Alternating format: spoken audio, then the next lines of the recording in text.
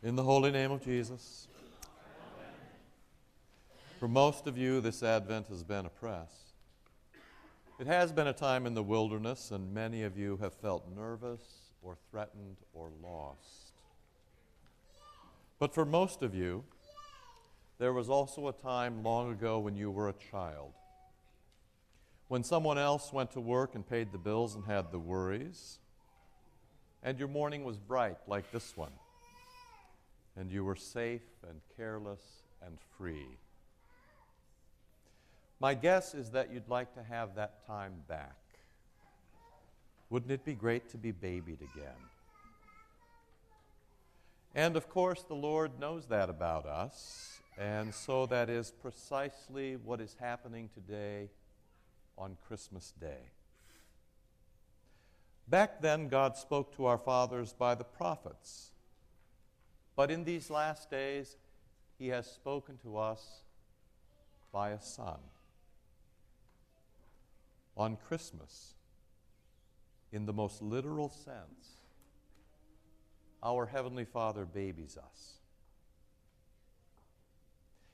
I think that you are here this morning, even if you come just once a year, because you're not really interested in listening to somebody else's story about angels and shepherds and wise men. No, deep down you have come this morning to be babied, to hear something about your story. And actually, that's okay. Knowing our troubles and our weaknesses and our worries and our sin and our grief and our pain, our Lord indulges us once again this morning in the most specific and direct way, coming to us in person, in flesh and blood, as one just like you. Our Heavenly Father babies us this morning by sending us a baby. In these last days, He really has spoken to us by His only begotten Son. It is a remarkable rescue, really, out of an Advent that has sometimes made us bristle and left us cold. Now, with an unimaginable act of tender mercy, of loving care and total trust, our Creator, utterly defenseless, putting Himself into your arms to let you see Him and touch Him and smell Him and hear Him cry. Just hoping that no matter how you came this morning, just for a moment, you might forget yourself and your troubles and somehow learn to love Him. And leave today knowing that you are always loved and that you're never alone. And that's better than any story you could cook up on your own. Christians have been rejoicing quietly in this very odd redemption from forever. It was Bernard of Clairvaux who came to the font whispering, "Now I can see that God is not angry with me, for He is my flesh and blood. He is my baby." Luther understood it too, and maybe he said it best. When God speaks to men, God always speaks baby talk.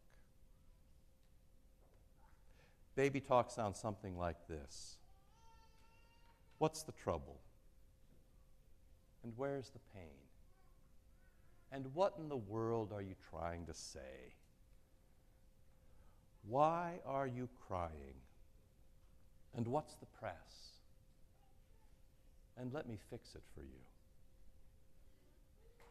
These are the same words that have been spoken to your parents since Eden.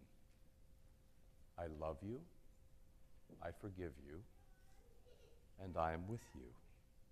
You are mine. Of course, along the way, you know that our Heavenly Father always asks the normal questions like, how in the world did you get so dirty? And why did you try to do that? And how did you forget what I told you? But after that, it's always something like, well, come home now and let me clean you up and let's keep it from getting any worse, and tomorrow's a new day, so have a bite to eat, and let's not do that again. And remember, no matter what, I always love you. I always love you, no matter what. The best thing about Christmas Day is that baby talk is not just talk. When Jesus speaks, those aren't just words. Even as a baby, those are deeds. Smart people who specialize in how children grow up tell us that baby talk is essential for any child. I even know of a hospital where they've hired a woman to go into the neonatal care unit and simply talk to the smallest babies. She coos and she touches and she whispers and she snuggles because somebody smart somewhere has figured out that that's what we need for a solid life.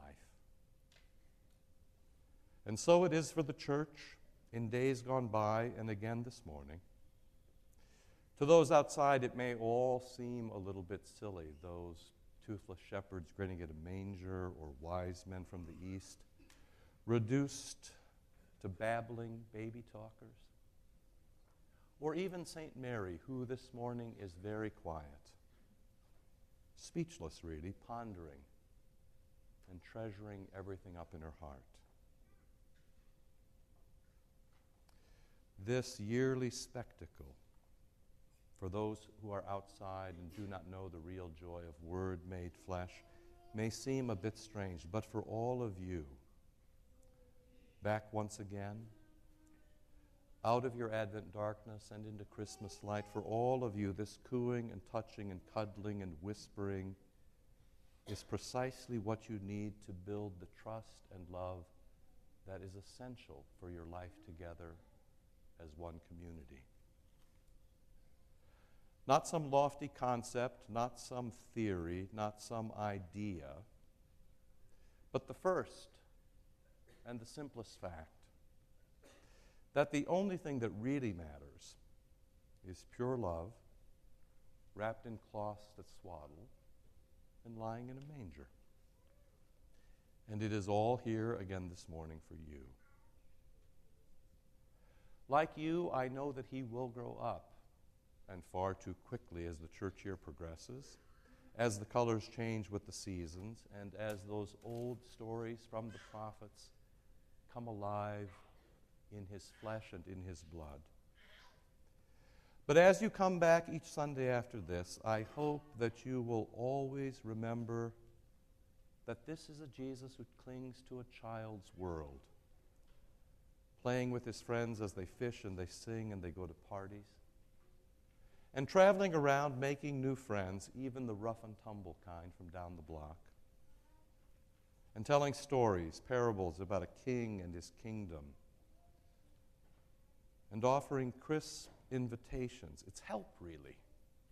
Words that do what they say. Rise, walk, see, believe, be forgiven, follow me, come along.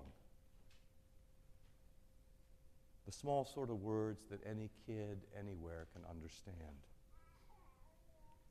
His is always a child's world where the only ones allowed in are the littlest ones, the very old and the very young,